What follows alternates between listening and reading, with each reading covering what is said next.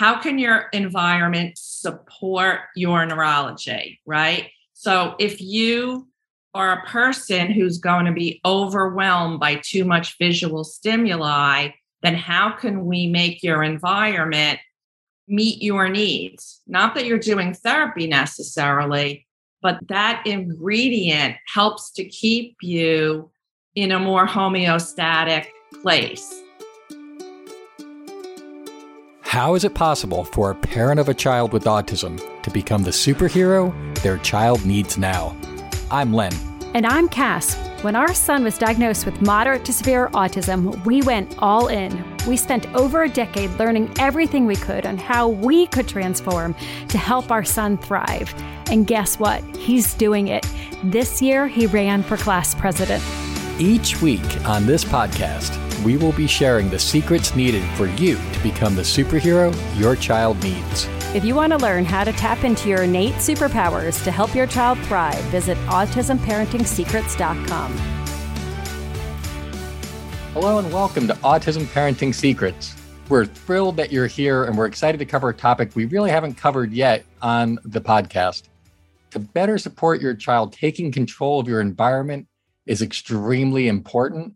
And we've talked in prior episodes about the importance of minimizing toxins, chemicals, pollutants, EMFs, but there's also huge opportunities to not only minimize harm, but to do things that really improve feelings of peace and joy and delight. And so that's the focus of this week's episode. The secret is that a healing home is sensory informed, and we're delighted to have two guests. We have Robbie Levy and Ingrid Smith from Sensor Rooms. And both Robbie and Ingrid have years and years, decades of experience as occupational therapists. And Sensor Rooms is their way of creating a design firm that specializes in sensory informed environments.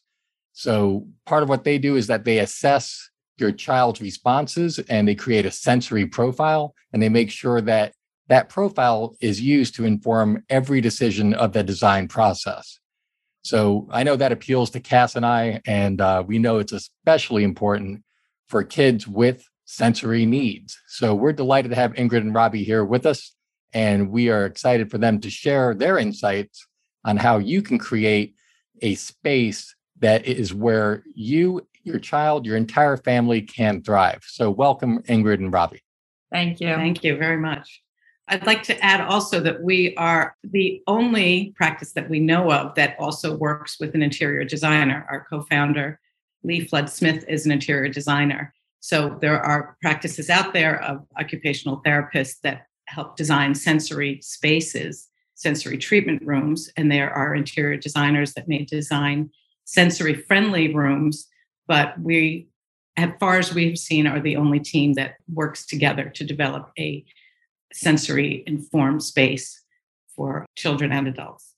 The reason that we decided to do that is that Ingrid and I have been occupational therapists for a very long time, me over 40 years and Ingrid over 35 years. And we've decided that besides the treatment that we do, we really wanted to take our knowledge base into another space, no pun intended. So we teamed up with a very good friend of ours who's an interior designer. And we wanted to create a company that would provide a service that was completely unique. As Ingrid said, there's people designing spaces, but a lot of the sensory spaces that are designed are more for therapy or, a playroom that kind of looks like a therapy clinic. But we wanted to create spaces in bedrooms, kitchens, bathrooms, studies, and then when the pandemic hit, home spaces for homework and, work at home spaces, and not just spaces, offices, and not just spaces that calm, but looking at the sensory systems and our variability in the 8 systems and how you need to have your space working with your particular neurology. So what do you need to upstart? What do you need to download? What do you need to work to be the most productive that you can be? And what I love what you guys are doing, and I love what you're sharing. And my whole goal always, especially as we started our journey, and we do this also with the parents that we support, is how do you set them up for success, right? So how do you set up the child for success? How do you set up the parent for success? And, while a child probably might be seeing an OT, right? That's only for a small part of the, it might be 1 or 2 or 3 sessions a week. But it's like incorporating being a sensory informed and having a sensory informed house or home or healing environment is so key, because then you're basically leveraging what that child needs into their everyday environment. So it's almost like cradling them and meeting them where they are to really truly support their needs, which is so brilliant and so important for parents to kind of think about, like, okay, yes, I'm doing these therapies, and yes, we're doing X, Y, and Z, but like, oh my goodness, if I can now create this, Len and I called it our healing bubble for our son, but it's like, how do I create this healing environment that is going to meet them where they are and support them every day? Right. And it's also for the times when we're not there, for when they need to focus more on their work, or when they're having trouble going to sleep at night, or having trouble waking up in the morning. What is it throughout their day that is giving them stress, or they're having trouble dealing with, that we can help them with by adjusting their environment? Yeah, which is amazing. Walk us through kind of like when you are working with a family to do this for a child, kind of like what does the initial assessment must be intense. So what does that kind of look like? Okay, what we usually do is we have a meeting with the family, and we go over we can do it online. We've done it online and virtually as well, because we're trying to do it all over the country. So we can do, and our designer also is great about, getting measurements and that type of thing from them. We do a detailed questionnaire with the family, and we try to get a sense of their sensory experiences. And we're trying to find out what is calming to the child, what their favorite things are, where they play, what their specific sensitivities are. Every child has a different set of sensitivities. What their favorite foods are, believe it or not, that can be something that will motivate them in certain ways, or it can be a part of a design element. And then also, what do we have to keep in mind? Do they put non-food items in their mouth? That would take into effect whether we're going to, have small items in there. What kind of safety concerns that they have? Is that a big part of the design, that they don't feel that the child is safe in their environment? And can we make that comfortable, just, look designer friendly, and also be safe for them?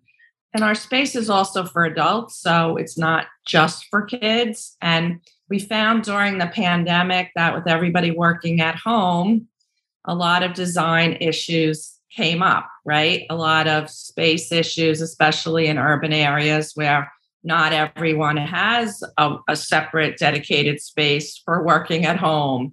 Not everyone has a dedicated space for play time, and not everyone has a basement to make a whole sensory gym. So that really came up for us, and we developed a questionnaire not only for children, but also for adults. Mm-hmm. And we tried to, what I think made us also unique was we tried to take the aesthetics of the family, and that's why we added an interior designer. So where like my house is contemporary, someone else's house might be Gothic or country or farmhouse. And so their space can be made sensory friendly, but also exist in their aesthetic. And that's unique, I think, for what's out there. We also did a bedroom for a child who was going to be sharing a room with her older sister. So we had to make sure that the room appealed to her older sister as well. So whether one sister liked pink and the other one liked purple, we wanted to combine both elements so that both of them were pleased with the outcome of the space, and that one was a little bit older than the other. So it wasn't all about little girl stuff. It was about, tween things as well. So we had to make sure that that was appropriate for both of them, yet it still provided the sensory needs that the other one had.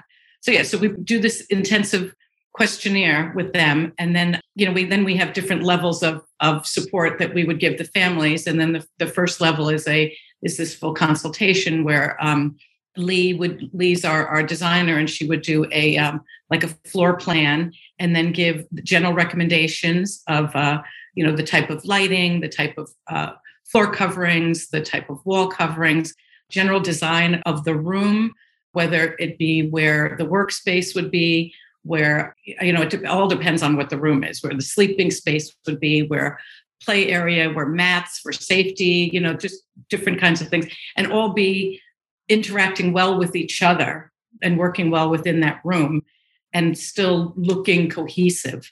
And then the next level up would be that we would be providing them with the direct purchasing information. And then the next level up would be we would do the work for them and provide all the work for them. So it just goes up. So it's for help if a family needs help and they have their own resources to do it versus just giving it all to us and we will take care of all of it. So it's for every income level. And yeah. Well, and I think I remember when we were creating our healing bubble, and yes, we removed toxins, we removed all of these things, but also kind of incorporating sensory needs into our living space. It's amazing what you can find that can give great sensory input in items. Like I remember one time I found like a cocktail table that was also a rebounder.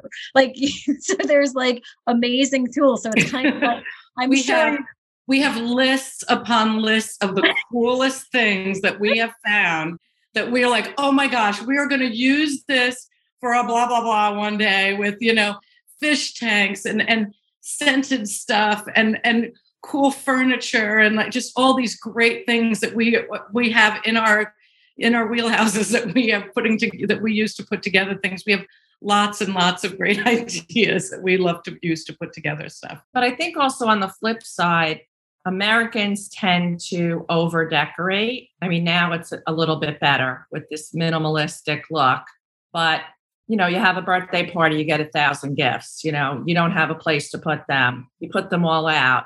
A lot of our kids are overwhelmed by the amount of stuff that we have in our world. And it's not just the toys or the furniture or the books themselves, but it's what that does to your sensory systems. Mm-hmm. So in our design, we try to acknowledge all that information and know that, some kids need these dedicated spaces that are actually low sensory and not high sensory, and that everyone's different. Like not everyone needs to swing. Not everyone needs to jump. That everyone's unique in their neurology, and what is it about their neurology that we can incorporate aesthetically into our design. Right. And also things like color can be so individualized. I remember there's a practitioner up close to where you guys are, Dr. Stephen Cowan. Yes, we know him very well.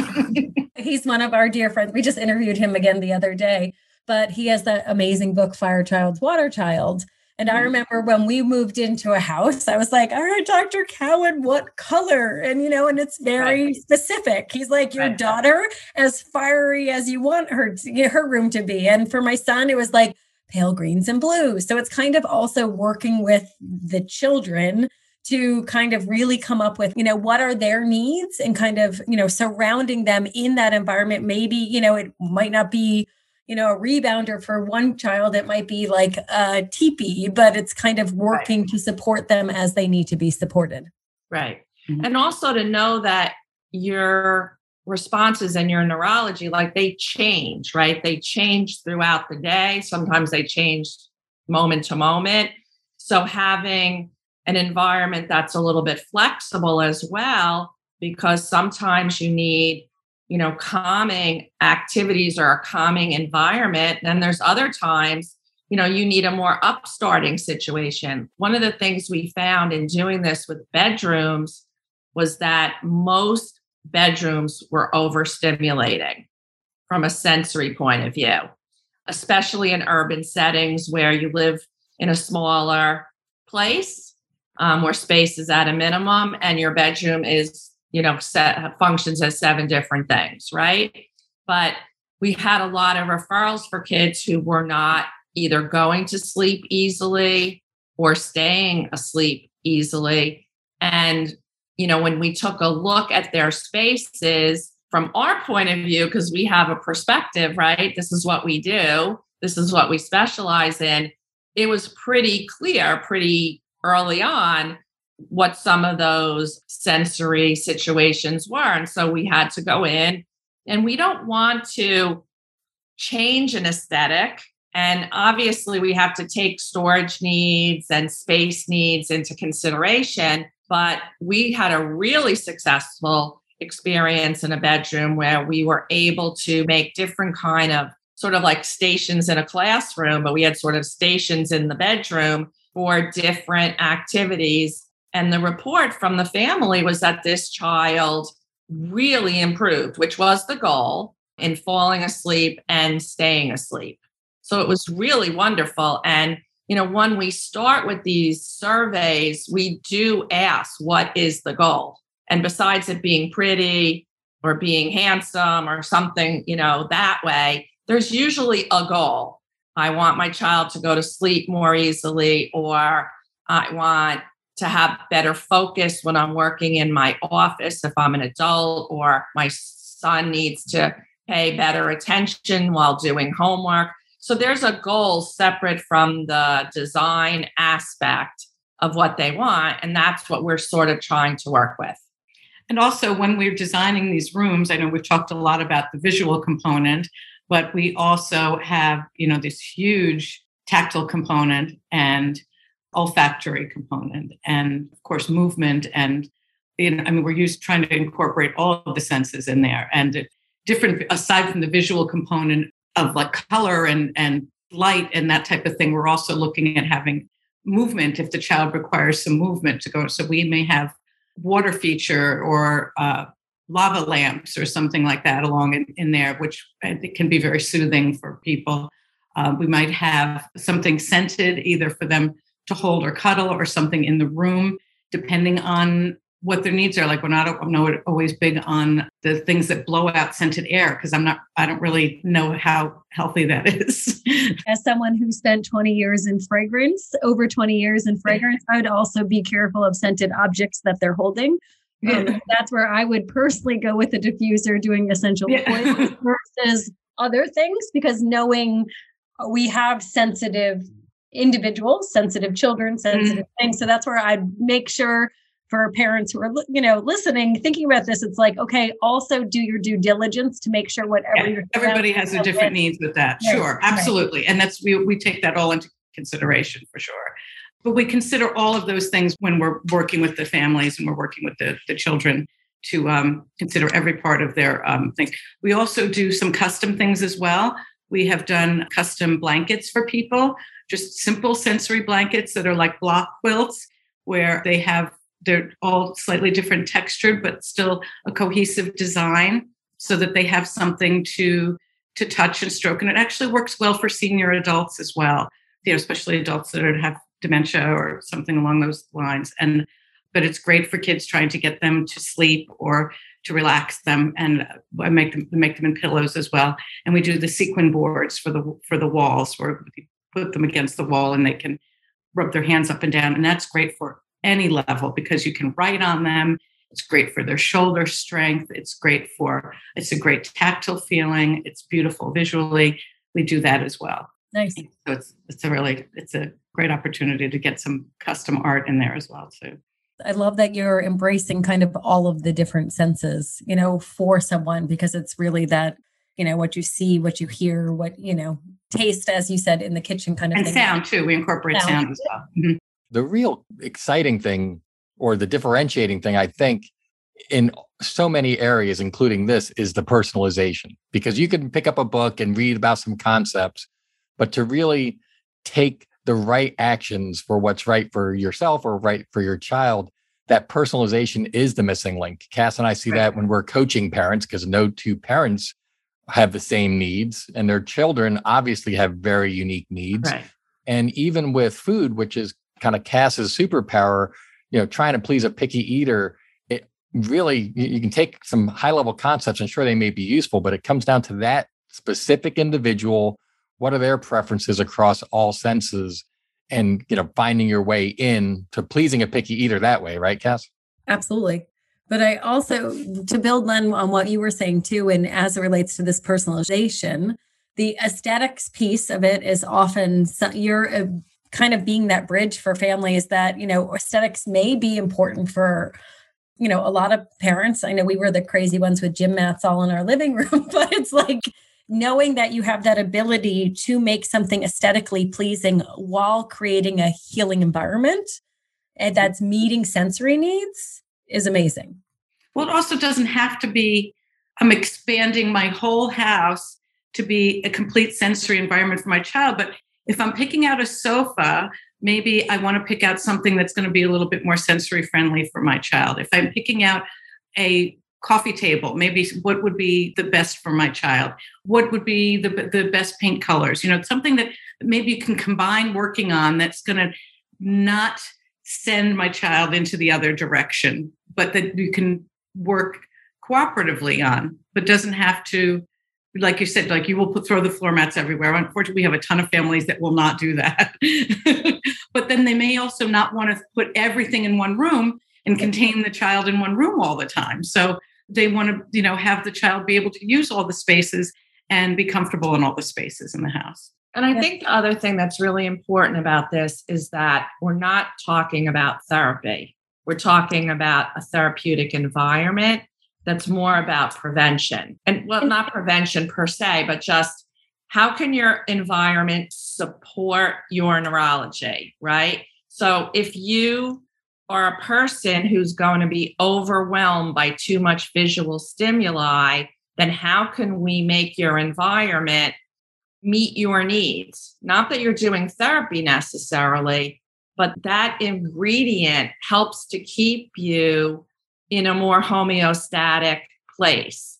So it's a little bit more about prevention than, a lot of companies that we buy equipment from, you can hire them to build your therapy room in your house, right? And we could do that for you in a heartbeat because we do that at work, right? We're building therapy rooms all the time. But this is more about your home overall. How does your home overall support the sensory needs, the neurological sensory needs of your bodies? And so that's really important to think about. It's not just about doing therapy. It's about being in a sort of preventive state.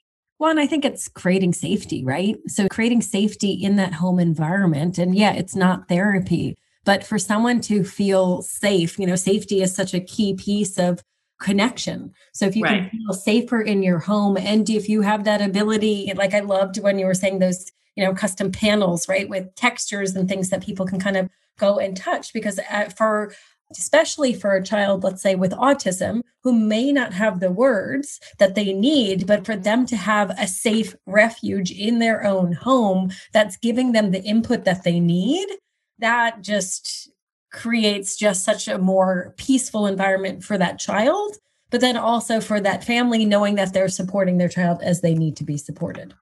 Right. And safety isn't just physical safety, right? Mm-hmm. So safety is an emotional safety, right? Mm-hmm. So they spend their time in the world, as many people do, being told what not to do versus just having it there. So you're having it there to, it's just, if let's say that the sequin board is on the wall, it's just on the wall. You don't have to ask permission to touch it.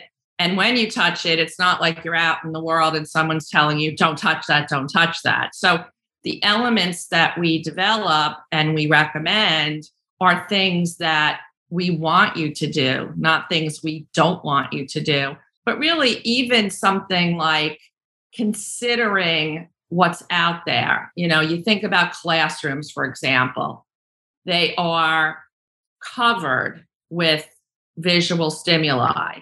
Every picture that a child makes in preschool and kindergarten, everything is up on the wall, and there's very little wall space. And we've gone into classrooms and made recommendations about having a minimum of one whole wall without anything on it. So when the child gets overwhelmed visually, they have a place to focus.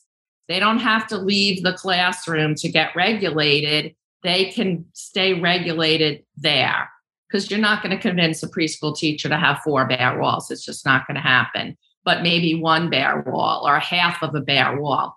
And these are the kinds of things that as OTs with our sensory background that we try to consider. So it's like making your environment meet the needs of who's there. We did that with our waiting room at Dynamic Kids. When we redesigned everything, we made a, quote, sensory-friendly waiting room.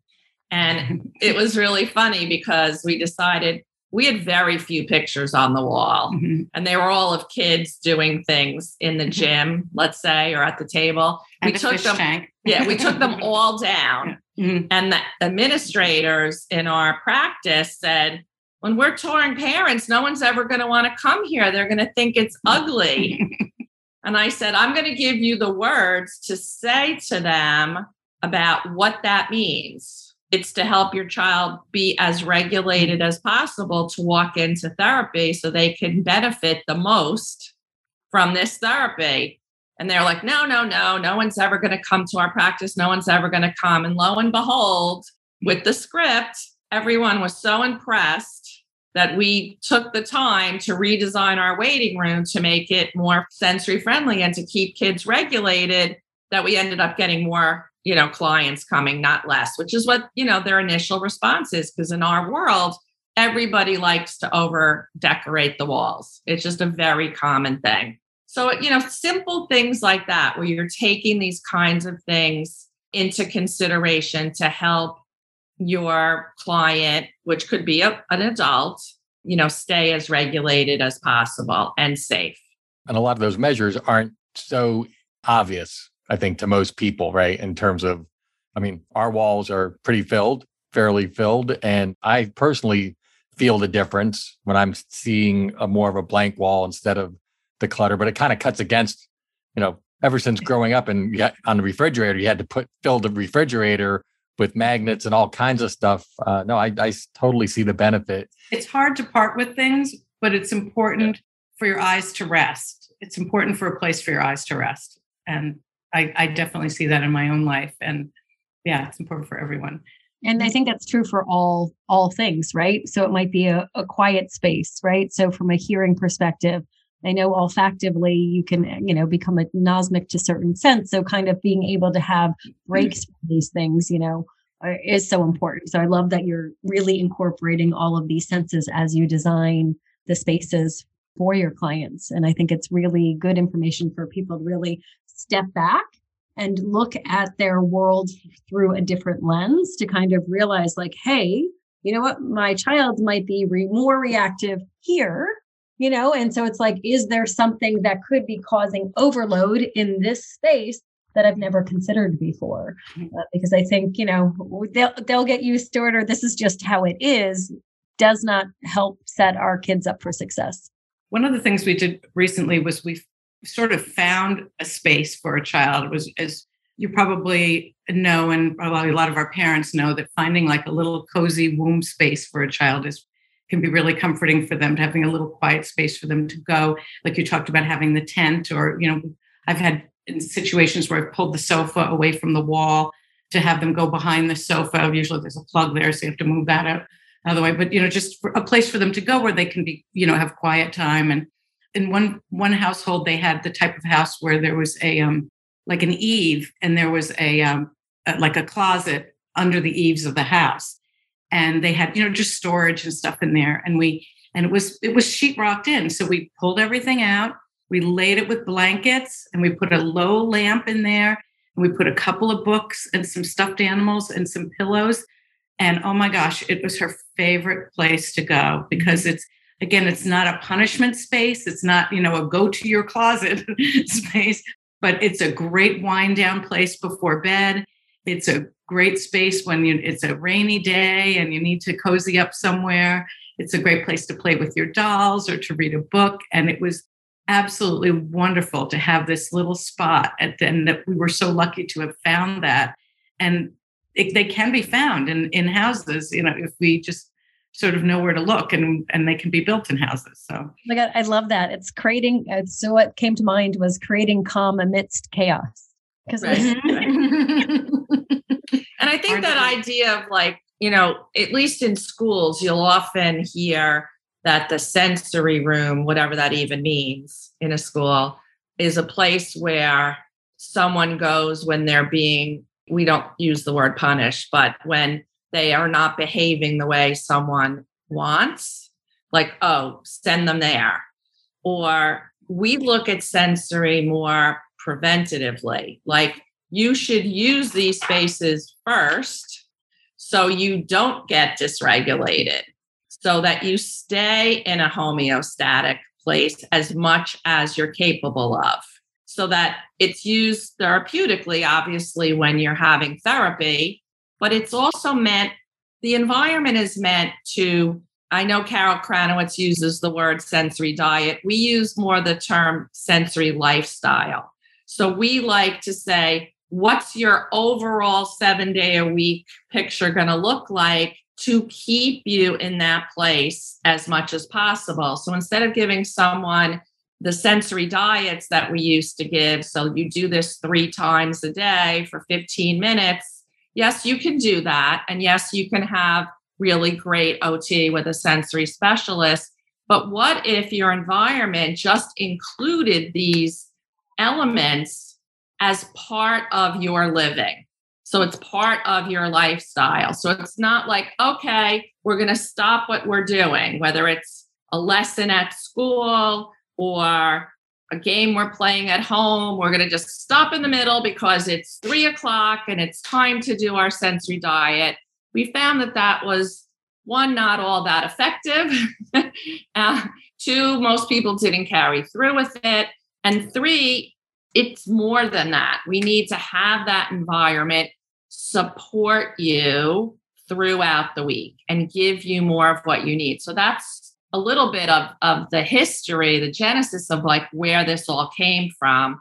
Because parents a lot of times ask us for what we sometimes think of as quick fixes, right? And we know as parents and therapists that doesn't usually work, right? There are emergency things that you can do, but if you give it more throughout the whole week and have it be more part of your lifestyle, I think it's more effective.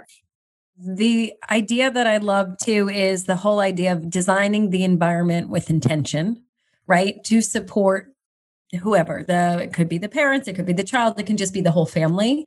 But I also think when you were talking about schools and how the school environment has so much stuff going on, often to have the kids or our kids feel really good when they get home too, because if you've kind of held your crap together all day in the school environment, like to have that ability to come to a place that's really supportive can truly help that transition home be so much more successful for the rest of that day.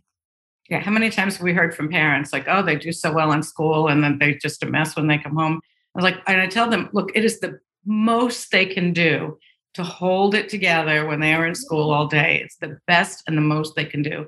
They have to let go when they're home. And yeah, this gives them some more outlets and, so they hopefully don't get onto that next stage where they're really letting it all out. Their needs are getting met, which is so beautiful. Right. And that can fuel them, right? Fuel them for the next day to be able to go back and do it all over again.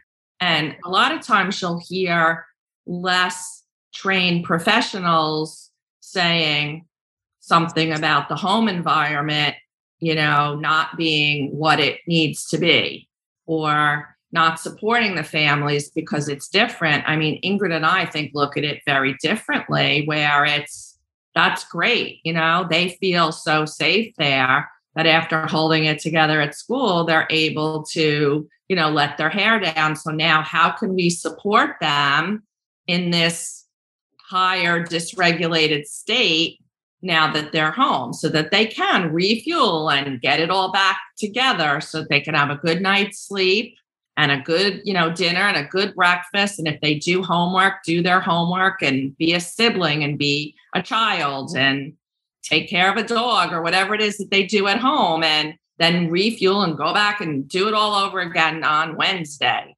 And I think it's important to understand that kids are different in different environments. That doesn't necessarily mean that the adults in their environment are not supporting them. But, there's situations like going to a birthday party, for example, higher stress situation. We have to have more supports. The end of the day, you have to have more supports.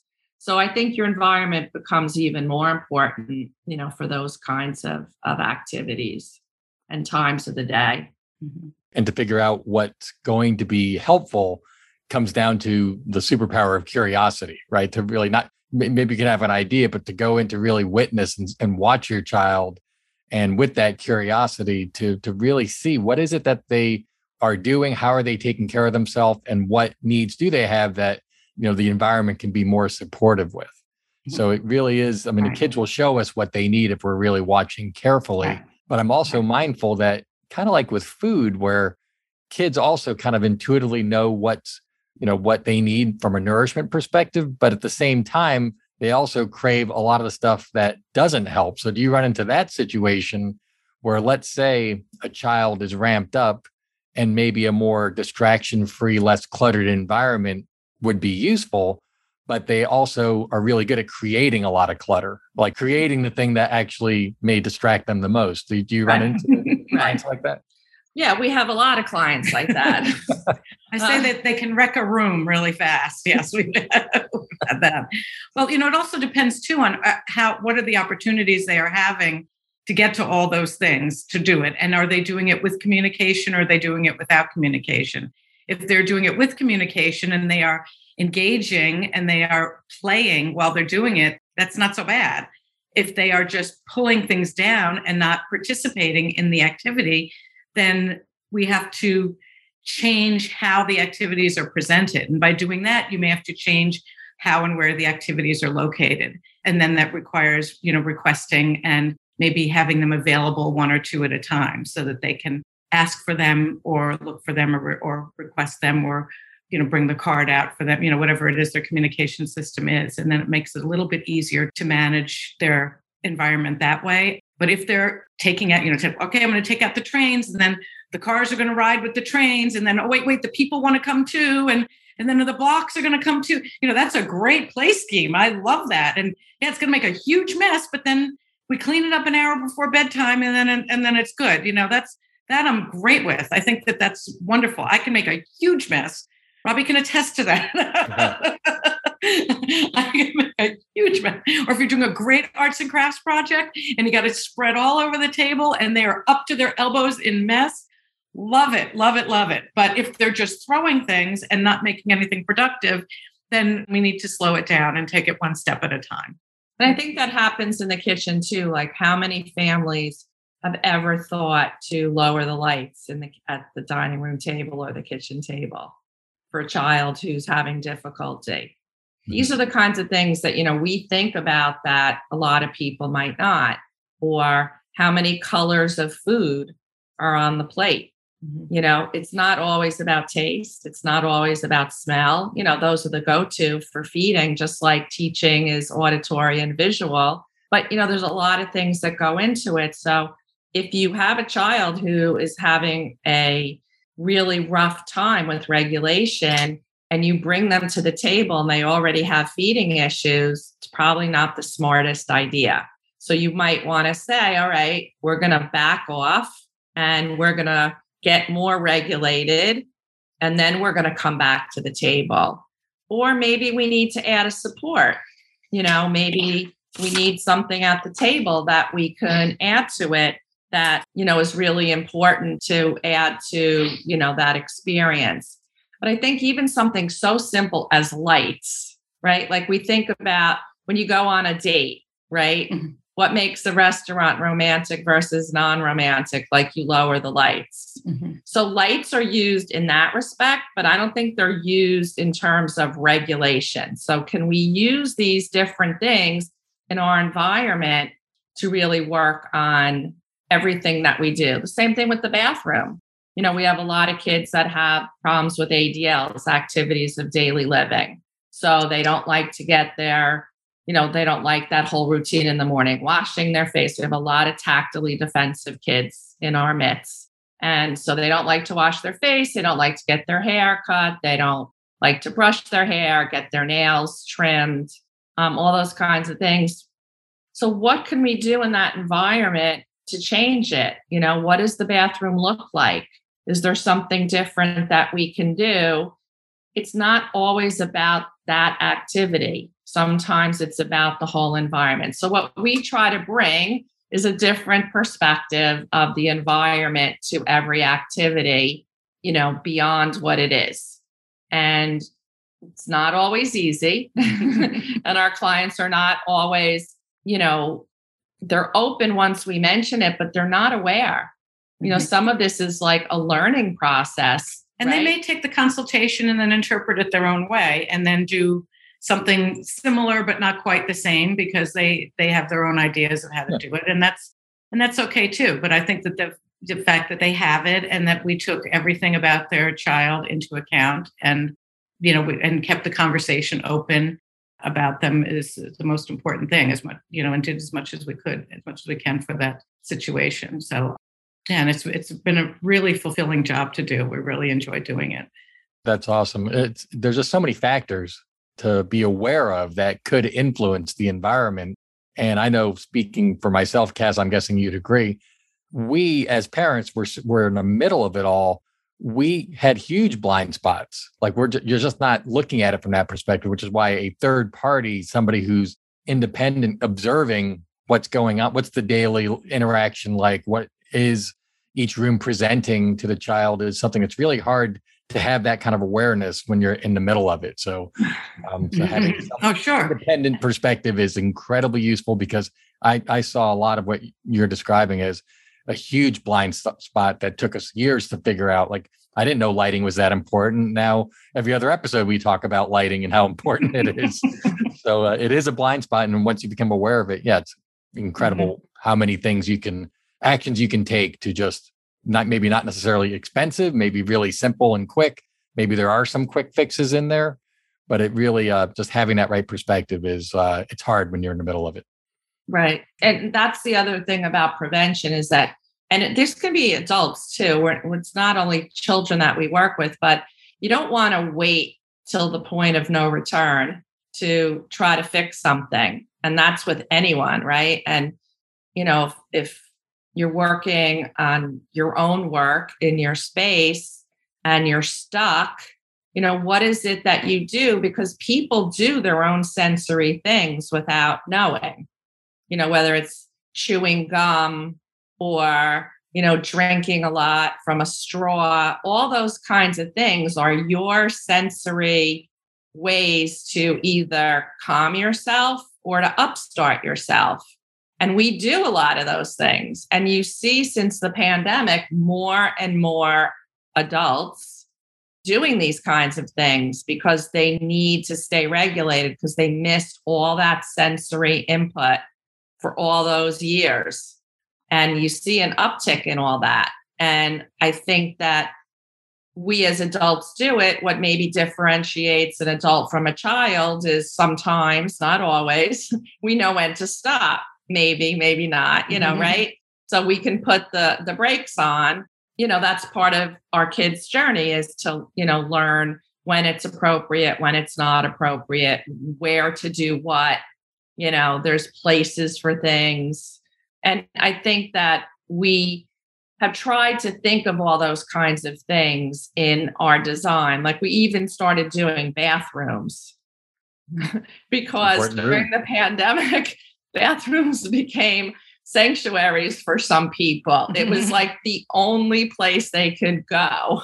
And yes, right? Especially as a mom, as a child, with special needs, like your bathroom time, like even if it's 2 minutes by yourself, right, to have a sanctuary there is amazing. Right. Mm-hmm.